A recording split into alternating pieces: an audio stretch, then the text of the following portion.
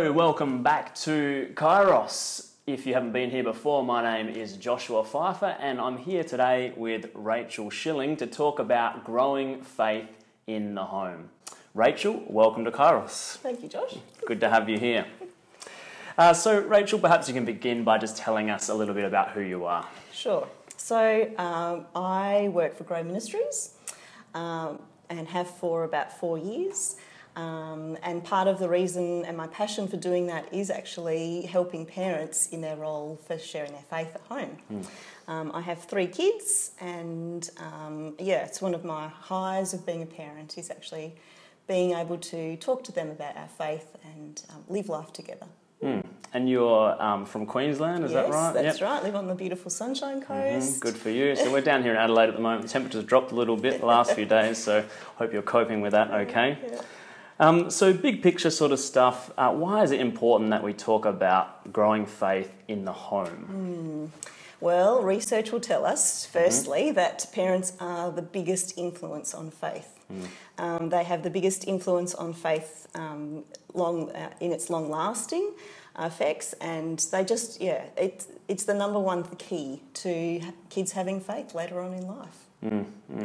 It makes me think of many experiences that I've had in talking to people that just back these sorts of things up. I think in my own life, went through all sorts of influences, good influences in the church and with pastors and with courses and with other significant people in my life. But if I think back, the things that come to your mind are simple things like mum singing hymns or Christian songs at my bedside, praying, with me before I go to sleep, these sorts of things.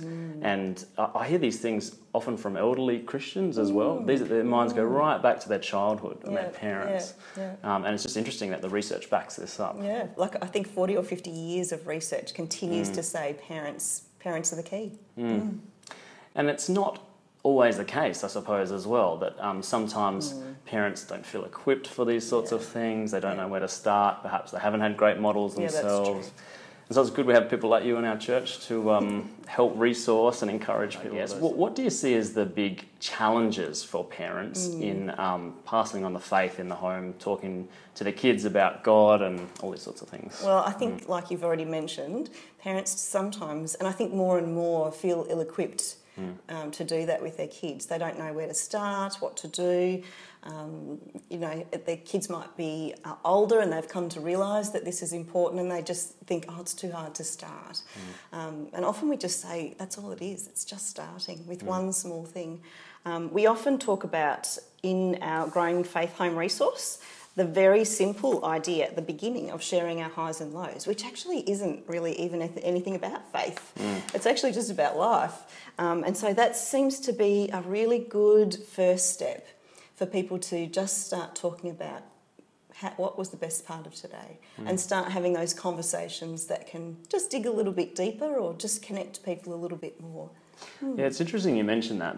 I've noticed in as a pastor in the church, one of the challenges is that you can start talking about, we might talk about praying as a family around the table. You're making a big assumption that, first of all, people are at a table, and second of all, that they know how to talk with each other. So many of these traditional parts of family life are not there. And so, and I think of one of my mentors in the spiritual life, he would constantly come back to this refrain of starting where you are. And I think of that when I read your first point here, we're starting where people are and in not necessarily even having these family conversations often about anything, let alone faith. And it strikes me as very wise. And the beautiful thing about that is you can do it anywhere. Right. You can be in the car, captured audiences is pretty good. At the table happens, sure, for some people, but often, parents are in the car a lot with their kids, taking them places. So that's a great place to just have one of those conversations that who knows where it might lead. Yeah, on the way to school is one that works for us sometimes. And the morning rush is, go, get them out the door, but on the way there's this buffer, and it naturally happens sometimes. And so for you personally, I guess you talked about having a passion in this area, and you've been able to work in this area. What about, I'm curious about where that may have come from, and what about your own upbringing? Did you grow up in a Christian home? Did you have this sort of stuff modelled to you, or what about for you, Rachel? Yeah, certainly, Josh. I don't know. I think there was definitely, grew up in a Christian home, of course. There were definitely things that were modelled. I, have very disciplined and faithful parents who took us to church every week. That was just not negotiable. We would just go, and I think sometimes that's part of it. I've really come to learn myself that we go to church sometimes not because of what we feel like we'll get out of it, but God might just surprise us when we get there. And it might be not even having to do with the worship. It might be that we connect with someone that really needed to have a chat that day. And it can be a whole range of reasons. I'd love my kids to understand that as well. Church is much bigger than it's boring or whatever, whatever their sense of feeling might be that morning. So we did some devotion. We had some phases of our family life when I was growing up that we had some devotion times, I remember. I like that phases. I think that's most people's experience, exactly. actually. Yeah. But, there was so little resources back then too, and I think, people sort of clung on to things like Little Visits with God and, whatever was out there to help them along that journey. I went to a lot of camps as a teenager and they really had a big impact. And I think my parents could see too that they certainly make a difference through those teenager years, particularly in your faith journey. So, my own experience growing up is that when I think back to these sorts of faith things in the home, it's often I can remember it wasn't always easy for mum and dad to do these sorts of things with kids, and in a funny way, I can remember even the struggle with it. I think was a witness to me in some sense. Like you sort of as a kid, I wouldn't have been able to articulate this at the time, but it was like, what's the big deal? Just let it go if it's not working, But they persisted, kept trying to do things, and recalcitrant little children that were complaining and whining, but on they went. It made an impact on me that whatever this is they're on about, it's something pretty important. They think it's pretty important. And so then that's your childhood, and what about with your own kids then? Has this flowed into your own family life, and how do you... how does it go walking the talk, I guess? So I guess the initial spark probably that when I look back now is really the seed that was planted was that our first son died just after he was born. Wow. And it wasn't probably till not long after, in time after that I just began to really have an eternal perspective. Like what else really matters for my kids is that I know they're going to be meeting Jesus one day. So that was just so powerful. And so from there it was just like, what else can I do? I'm going to take every opportunity and moment for our family to be together in heaven again one day.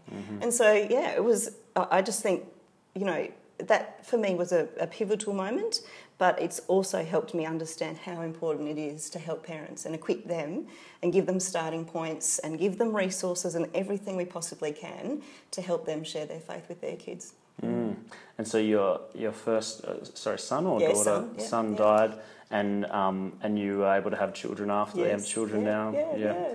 And you were mentioning, I think, three children? Kids, yeah. Okay, and how old are they? 11, 10 and 6. Okay, so you're working in this area of our church, resources for growing faith at home, and you've got the context to try it all out, live it all out. They are a bit of a guinea pig sometimes. Right. Can you tell us a little bit more then about Grow Ministries itself and who they are in the Lutheran Church of Australia, why you exist, and yeah, sure. So Grow Ministries is or was called the Board for Child, Youth and Family Ministry, and now Grow because again, as researchers told us, children and youth and family kind of just keeps extending. When we really start to think of what helps faith and helps us grow, we need all people of all ages together. And so a family can be lots of different things these days as well. Households look really different than what they used to. Families sometimes have multiple generations living under the one roof.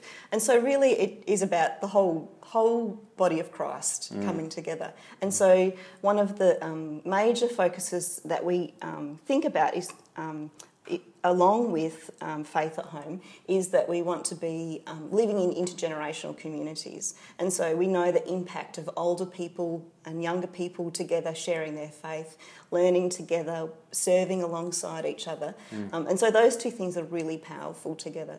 So they would be the two things that Grow Ministries would probably advocate for, that kids are in a home, family environment, sharing their faith with their parents, living life together like that, and then in a community where they are nourished and fed by lots of different generations sharing and worshipping faith together.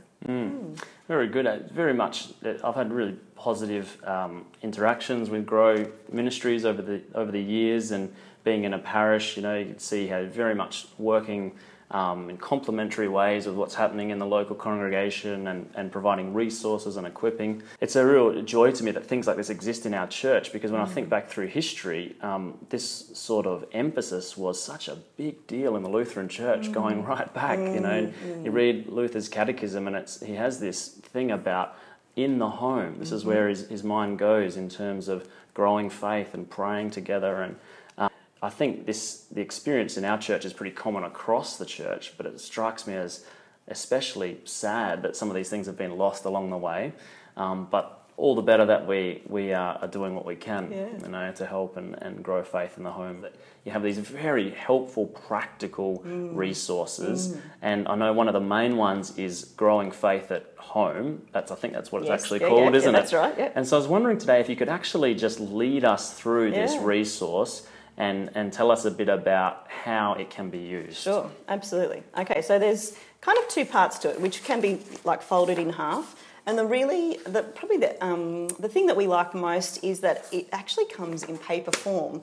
Kind of a bit countercultural, but like most things, if it's actually sitting on a table or on the breakfast bar or somewhere, people are going to see it and be reminded that these are some of the things we can do together as a family or a household, whatever it might be. So we start often on the caring conversation side, which opens up conversation. And then there's a couple of questions to draw people in. For example, this coming Sunday, we've got Blessed are those who trust in the Lord as our 6th Sunday after Epiphany.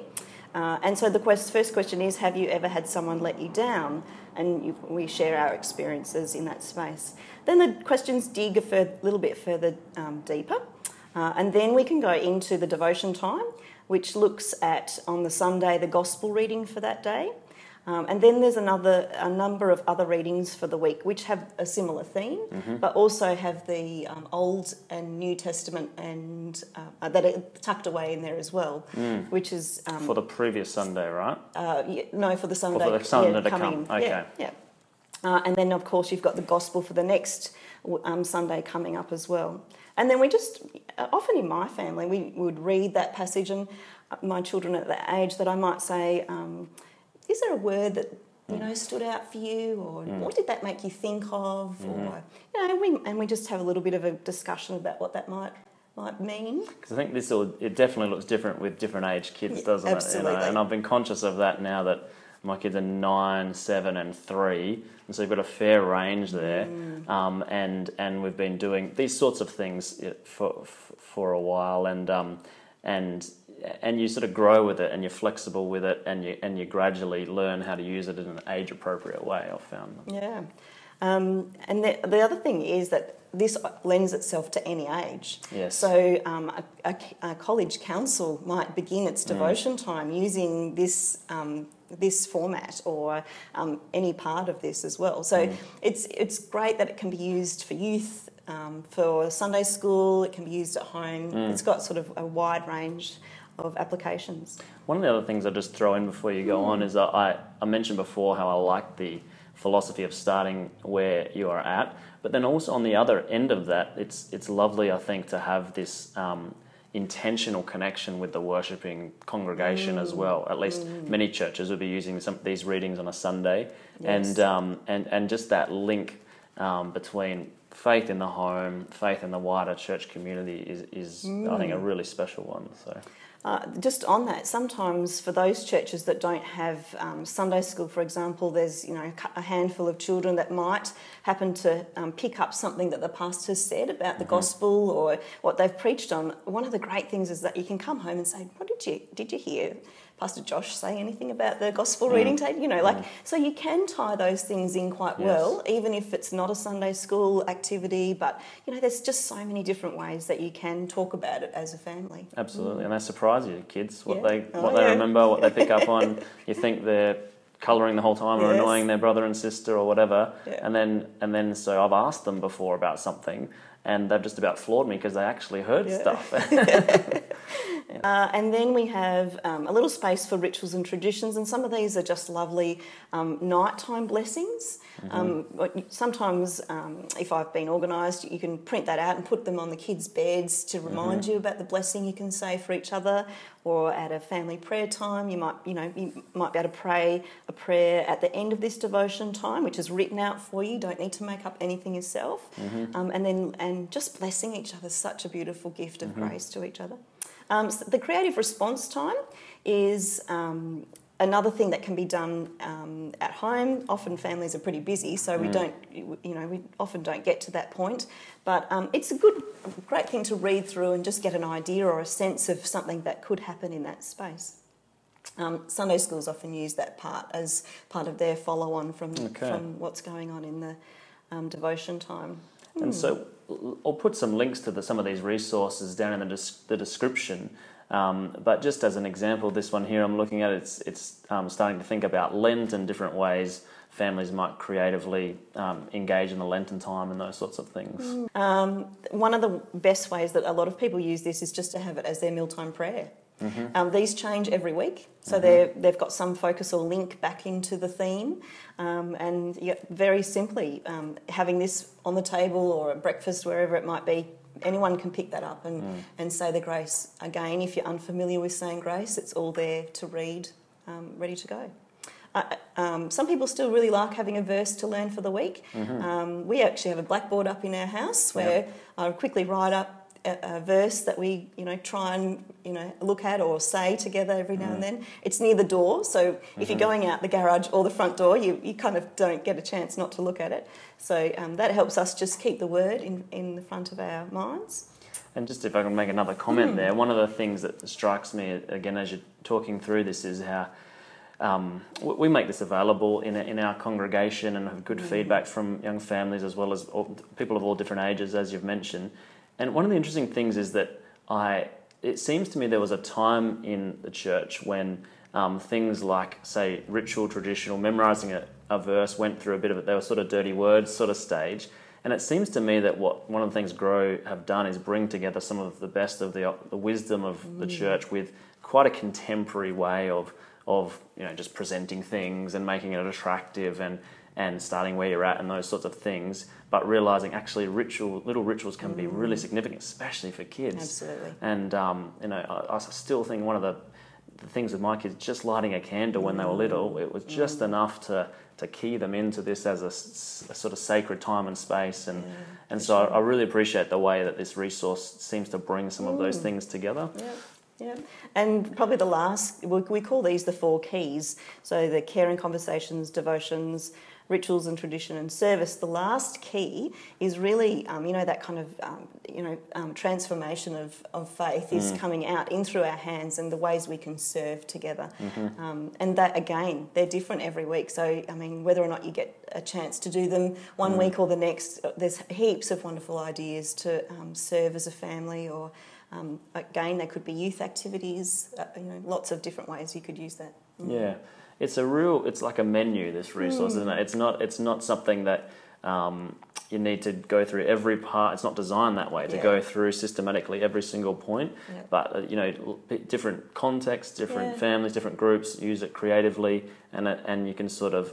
And I've found when I've used this before that you just tend to grab parts out that are appropriate and ordering off a menu. Is that what I have in mind? Yeah. There is actually a user's guide too. So if people are interested in a little bit more information about how to use that for their as a congregation to support families, and then there's a home user's guide too for people just to remind themselves about what are all these parts and how can I use them.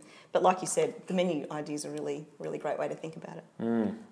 And so would this be the Growing Faith at Home? Would that be your most popular resource at Grow? Yeah, probably. Yeah. I think it has been something that's been around for a while, and it's evolved and changed over the years. But yeah, it's definitely something, I think, because it's just can be used in so many different ways. People, and I guess congregations find it as a resource that they can feel they're helping and supporting families in this space. And if anybody watching or listening hasn't used this before, where would you find it? How would you access it? So it's on our Grow Ministries website, growministries.org.au, and it's under the resources section. Yeah. So as we begin to draw to a close, I'm thinking of potentially people, maybe they're struggling in this area with their own home life and growing faith in the home. I'm just wondering if you have any last words of encouragement for people who are in that sort of situation. I think a little bit like where we started, Josh. It was just, take a small step. It really, it might feel awkward to start with, probably will, but it's like muscles, like exercising, like all those things that we do. Once you start, it does feel a bit hard at the beginning, but the more you give it, the practice that you can give it, the easier it does become. It's so true, and again, I think of advice I've been given in areas of Christian life, like prayer. You haven't had much of a prayer life, that's okay. But when you start, don't start with an hour a day. Start with a minute a day, or just start where you are. Start small and build up. It seems to be the wise path, I think, with these things. Grow Ministries is really happy to hear from anyone too that might want help in any way. We will take phone calls or visits or anything that we can do to support people in that space. So we'd love to hear from people too if they would like to contact us. Well, thank you so much again, Rachel, for your time today and for sharing this with us, and God's blessings on your work in our church and beyond, and in your own family. Thanks, Josh. And thanks again. Yeah, thank you. God bless you. Thank you.